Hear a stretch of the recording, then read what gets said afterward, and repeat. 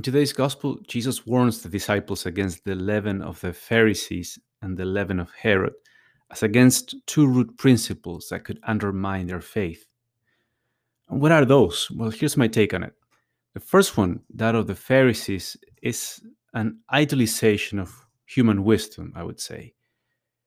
It could take place, for example, when people encase God's revelation in a complex system of human wisdom, like the Pharisees did.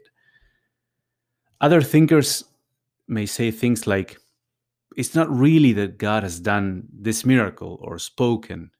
It's just a natural phenomenon, but we just attribute a religious significance to it, which would imply that God can never speak or act in this world. It's just natural causes, and religion is simply a human way of reading some natural or human phenomena.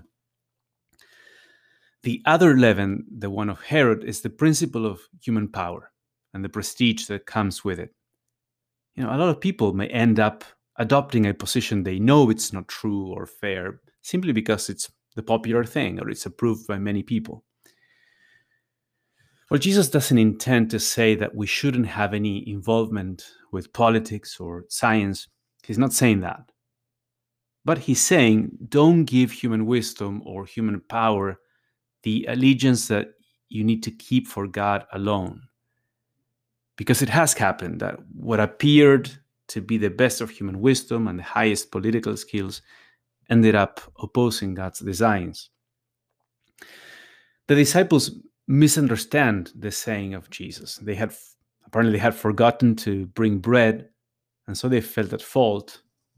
And they took what Jesus was saying as an indirect reproach aimed at them. But Jesus says, I'm not talking about that. He appears to be a bit frustrated at all this. What Jesus says provides a response to their concern. He says, look at all these miracles of the multiplication of the loaves, and you'll realize that I won't lose sleep over how much bread you brought. But with that response, he's also saying, see, it is clear that God can intervene in the world. God can speak and act and manifest his glory.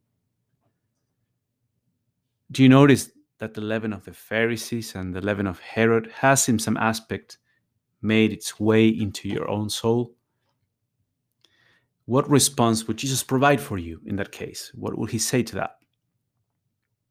And then also, could it happen that over-focusing on something you feel at fault about could make you miss other important lessons that Jesus wants to convey to you?